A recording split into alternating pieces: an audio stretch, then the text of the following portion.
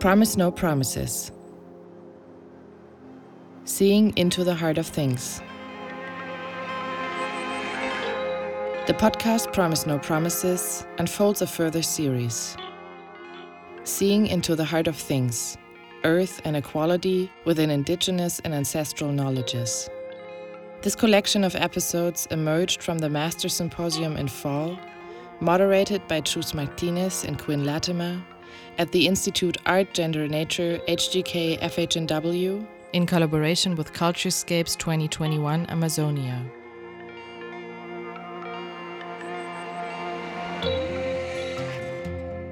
The contributions to the symposium were devoted to discussing indigenous thought, decolonial feminisms, and the political possibilities of the mythic imagination. Certain questions will preoccupy us. How do indigenous cosmologies create forms for resistance? How does the Western imaginary of the Amazon, from its roots in racial capitalism to its corporate tech paternalistic present, cloud our understanding of how its people and non-human spirits narrate themselves? How do ecological and decolonial practices find their form in the visual and oral matrices of indigenous narratives across the world?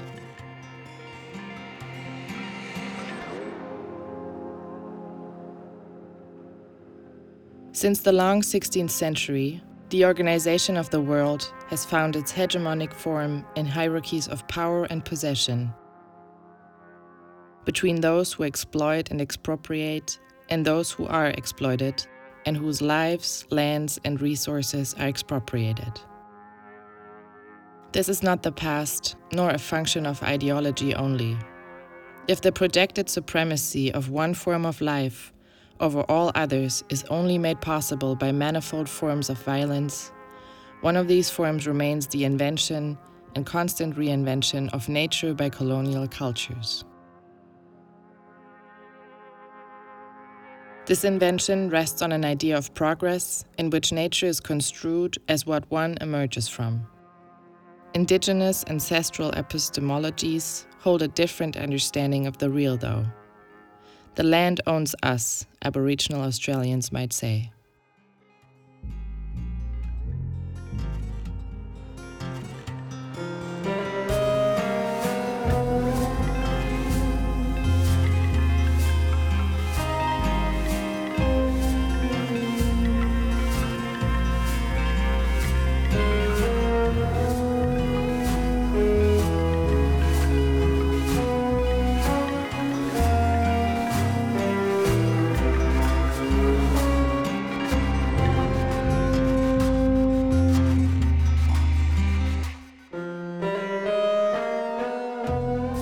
This podcast series features talks of Vandria Borari, translated by Carolina Brunelli, Katerina Botanova with Quinn Latimer, Paulina Feodorov, Katia Garcia Anton, Davi and Dario Kopanawa, translated by Sara Saltalamacchia, Nobotic with Anna Gathon Sabugal, Jeremy Narby, and Ashfika Rahman. Depression, by theater, film writer, and director Paulina Feodorov. Her family is originally from the Kola Peninsula in the extreme northwest of Russia, and she grew up in a family of reindeer-herding Skolt Sami. Feodorov has fought for water and land rights, as well as to preserve the reindeer husbandry in the old forests of Nelim in the east of Sampi, northern Finland. She has served as elected president of the Sami Council, a period during which Feodorov visited many remote Sami communities in Russia, where she addressed the issue of mining companies occupying the land. Unlike I usually do, I didn't prepare a ready lecture or speech. I brought few thoughts that are pretty unclear or cloudy, which I wish to share with you. And if there comes a dialogue in a kind of that is fine, and if not, that's fine too.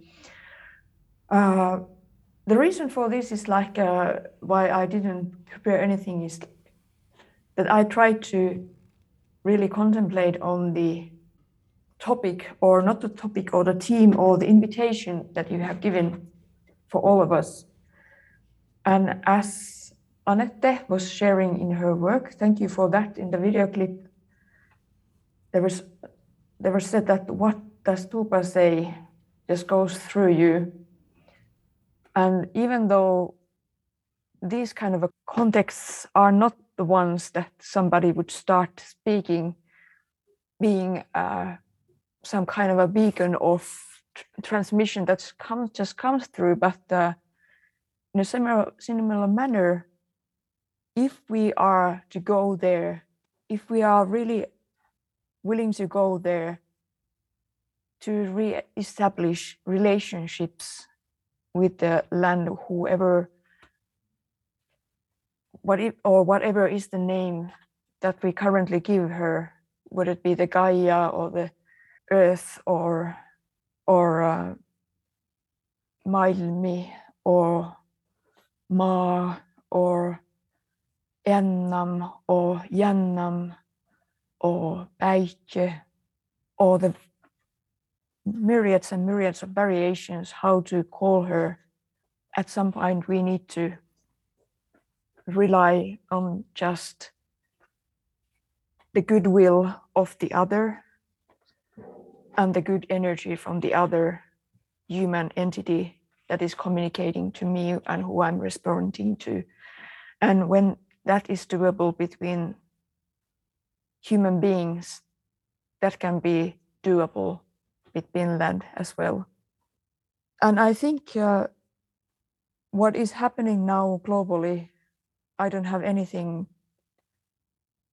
solid to confirm my thought, but what is happening globally now is that land is so tired and land is so overworn and overused that this sensibility and sensitivity that has been part of all the traditional cultures globally, that gives you the possibility to have a collective dialogue with her that has, as Katja Garcia-Anton was so incredibly precisely describing, how that those continuations for such dialogue had been transformed or scattered into something else after a long history of violence, even in areas that the contact with another form of thinking would have been lasting for 1,000 years or 500 years,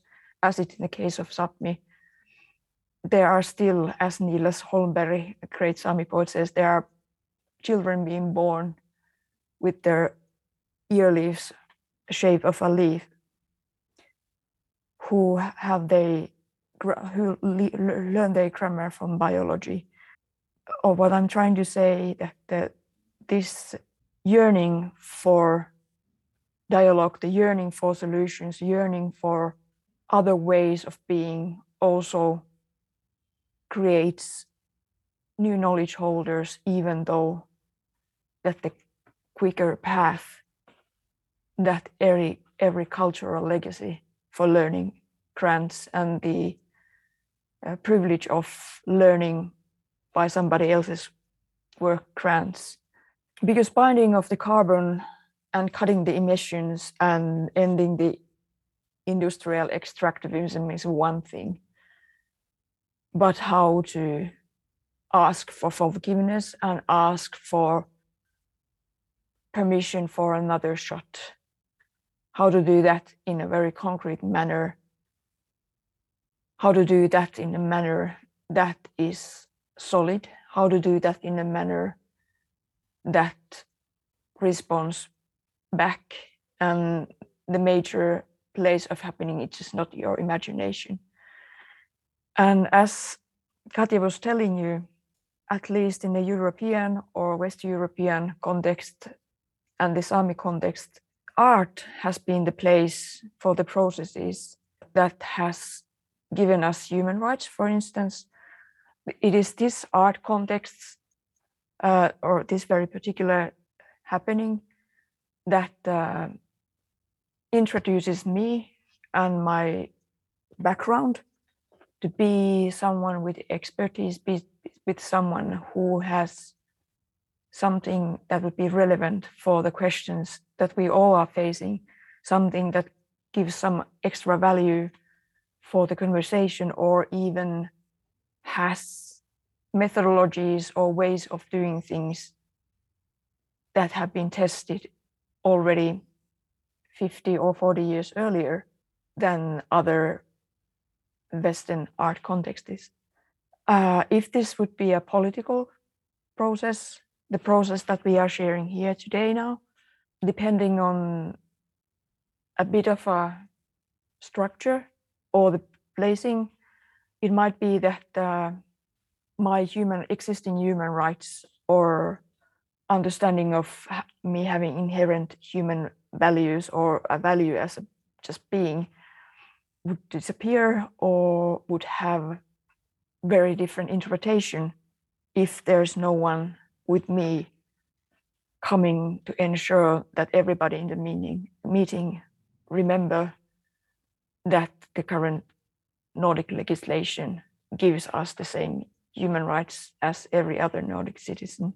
Also, if this would be a conservation process or research process, all those grant or make possible or diminish the interaction or the capacity or the potential of the interaction that can be gained in this very short time that we share together, especially within the political processes that every Sami artist, or I could say, I cannot speak on behalf of other indigenous groups, but I could think that most of the indigenous artists have to be involved, whether they choose or not, part of some kind of a political processes, because if they choose or not, those political processes will have a deep impact on their day-to-day lives in a manner that is about life and death. What kind of a processes that are indigenous, what kind of a context could grant an indigenous process of any kind is a very alien question for me. I know that I have been devoting my whole life for trying to build a future that there could be a space for indigenous processes, but outside of art, I have not succeeded to be a part of those kind of processes or being able to participate of such processes yet, since the indigenous practices, indigenous land rights, indigenous ways of thinking and endemic ways of doing things are still being controlled so strictly in Nordic and European context that such space is non-existing. But also it is self-evident, but what I'm about to say, but I still need to say it, at least for the Sami, for my Sami in me, that art is not a foundation. Art is not a cornerstone of being with the land in a sustainable manner. In this dialogue that I have been having with art and art education ever since 1996, when I was 18 and started to study in Helsinki, Finland, in a theater academy, I have tried to understand so much what art is other things than a tool or a vessel or a mean or a methodology for trying to create more gentle spaces for myself and for my communities as well.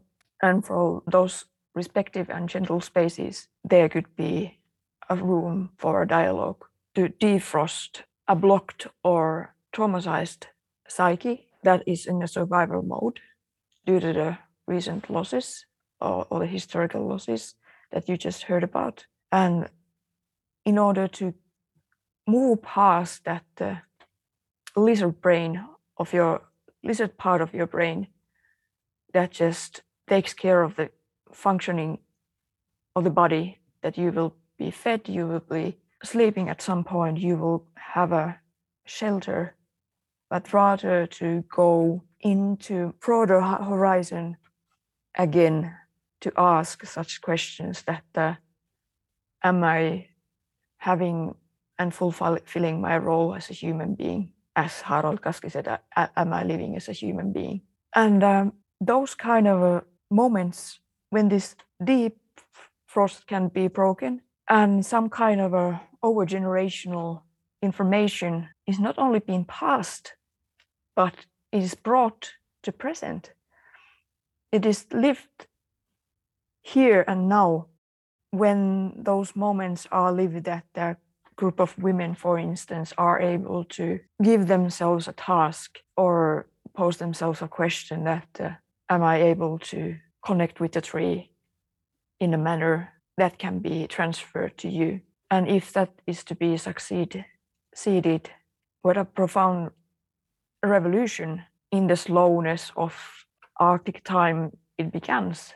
That yes, after all this erosion, we are still able to civilize ourselves in a manner that we are even able to say aloud the very simple basics, greetings, and then starting to recreate the alphabetics, how to find out the whole vocabulary. And if the vocabulary starts to form, how to form out a total grammary. After a grammary, what kind of protocols come with the using of this language, using of this grammary? And when the grammary and protocol and all these are intertwined, I don't know even how to imagine that far, but I would guess that we would be somewhere where my great-grandmother was still being, that speaking with the weather was an everyday necessity, an everyday sacred happening, a way of being and way of talking that was practiced on daily basis. And since nobody chooses the time and the era where we are born to, nobody chooses the paths that are laid before you without a possibility to choose from. You just try to cope what you can with as well as you only can.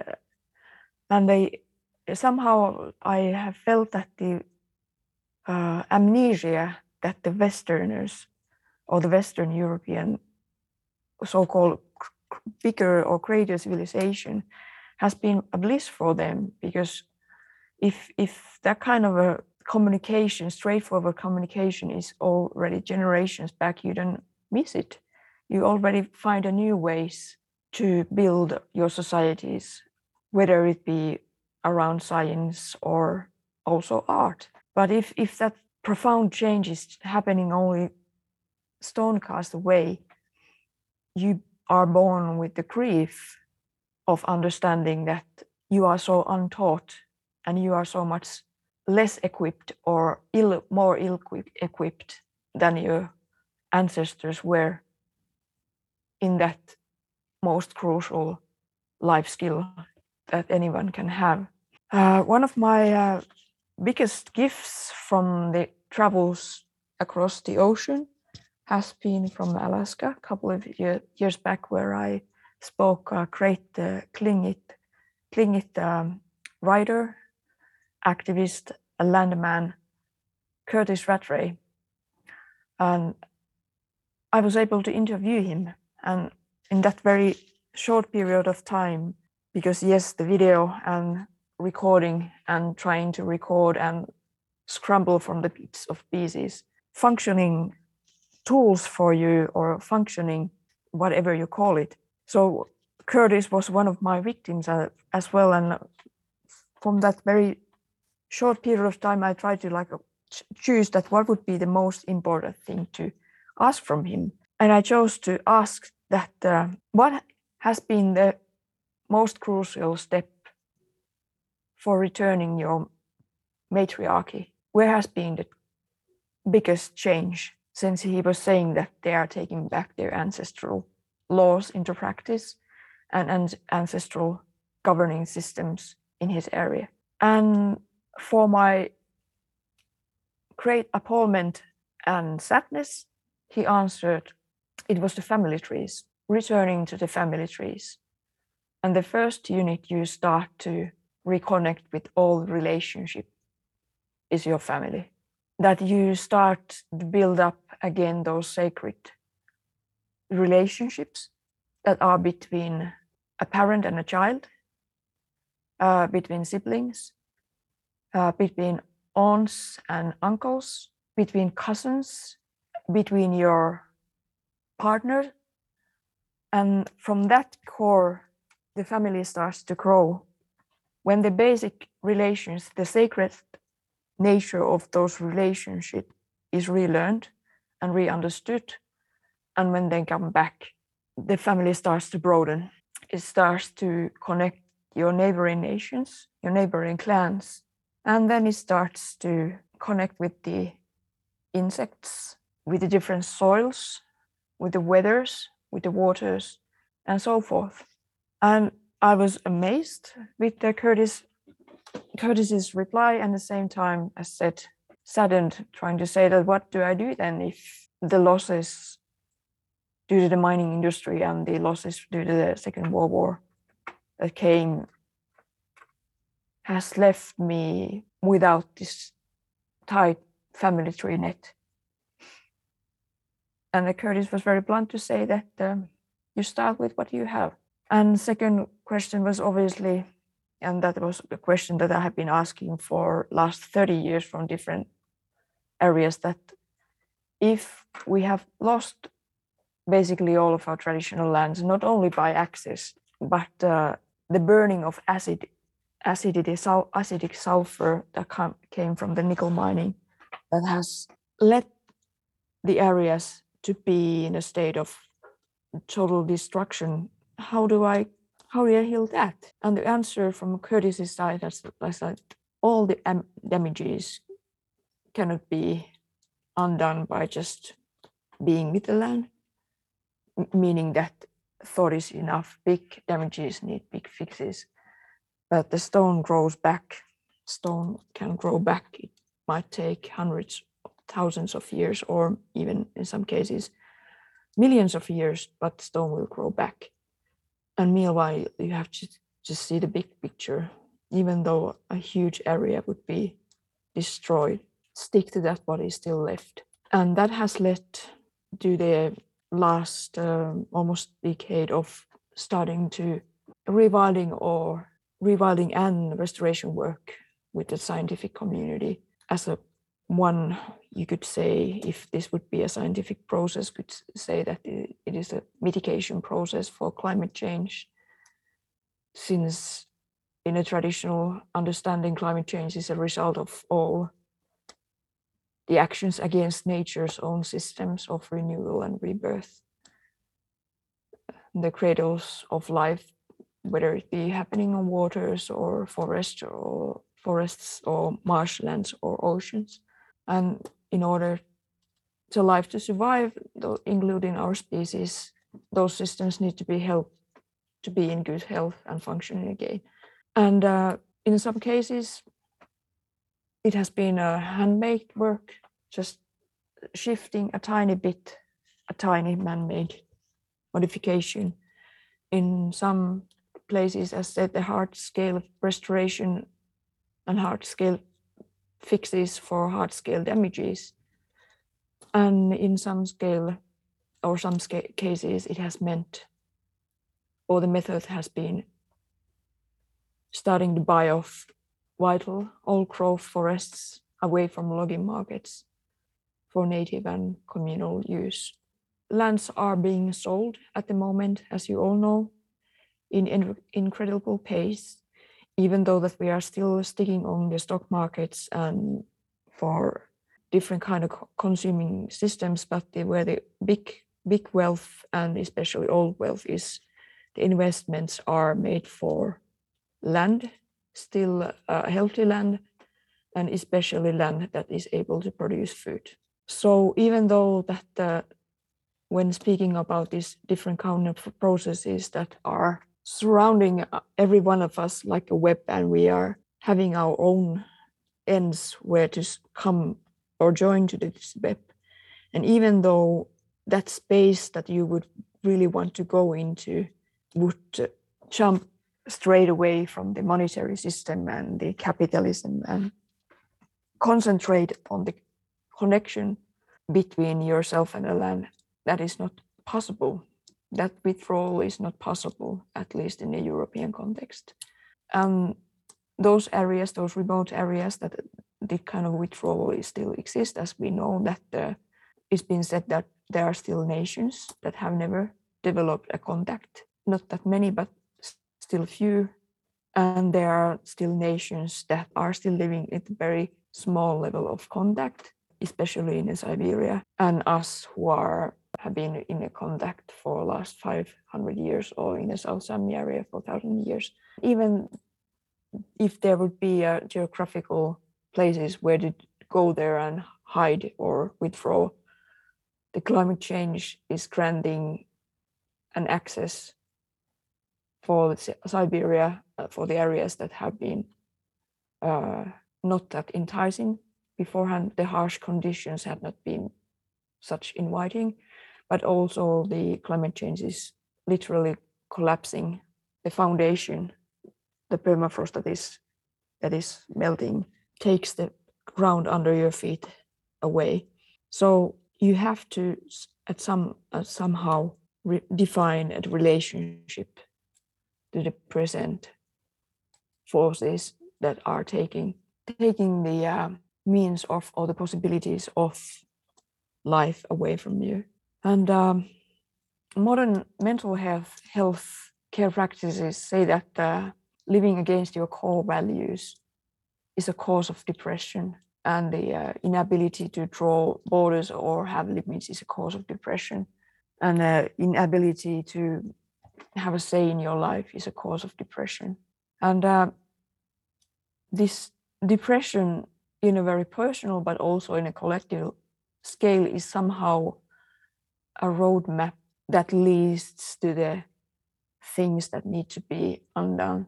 Because I feel that I have been depressed before I was born to this world, this kind of a foggy way of sorrow, and the rage, yes, and loss of my inheritance, and the physical form of existence. I cannot undress it, but I can, and I need to study its all layers to know it inside out in order to take it to my grave when it's time for that, and let it turn into soil again, and let it die when it's time.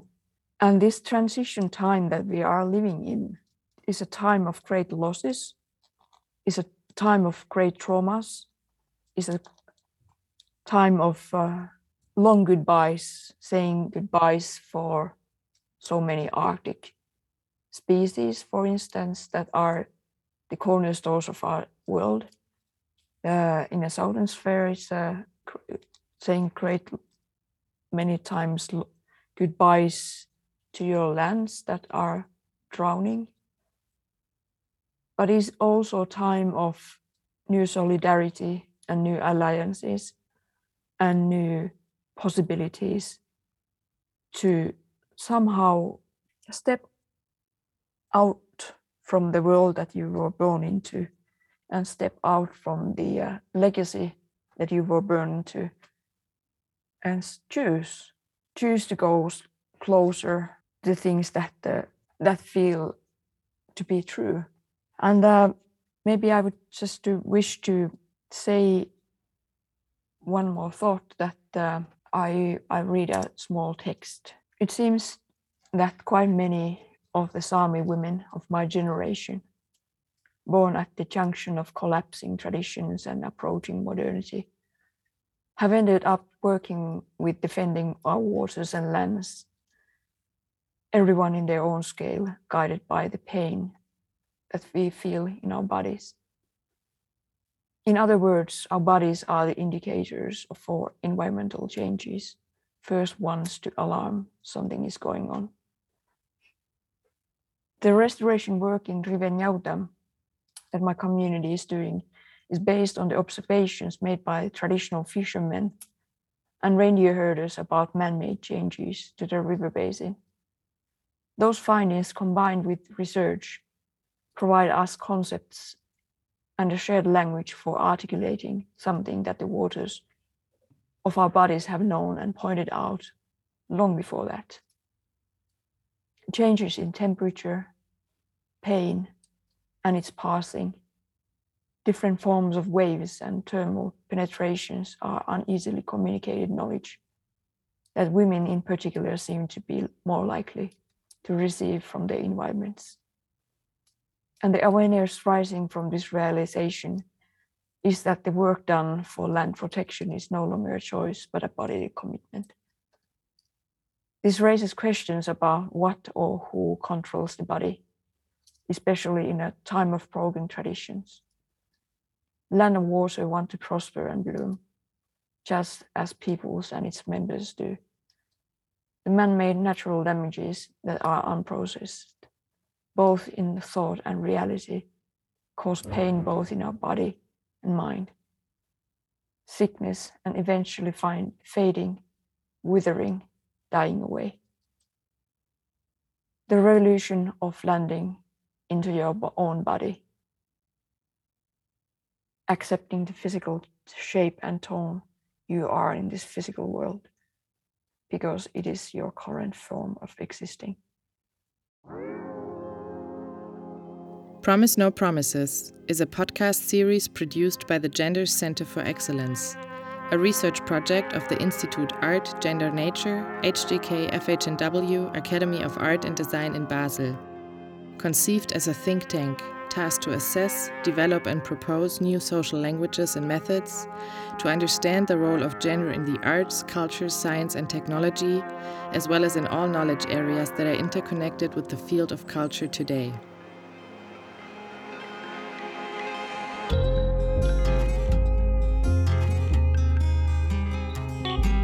If you're interested to get more information about further podcasts and events related to this project, please visit dertank.ch or subscribe to our newsletter at info.kunst.hgk@fhnw.ch.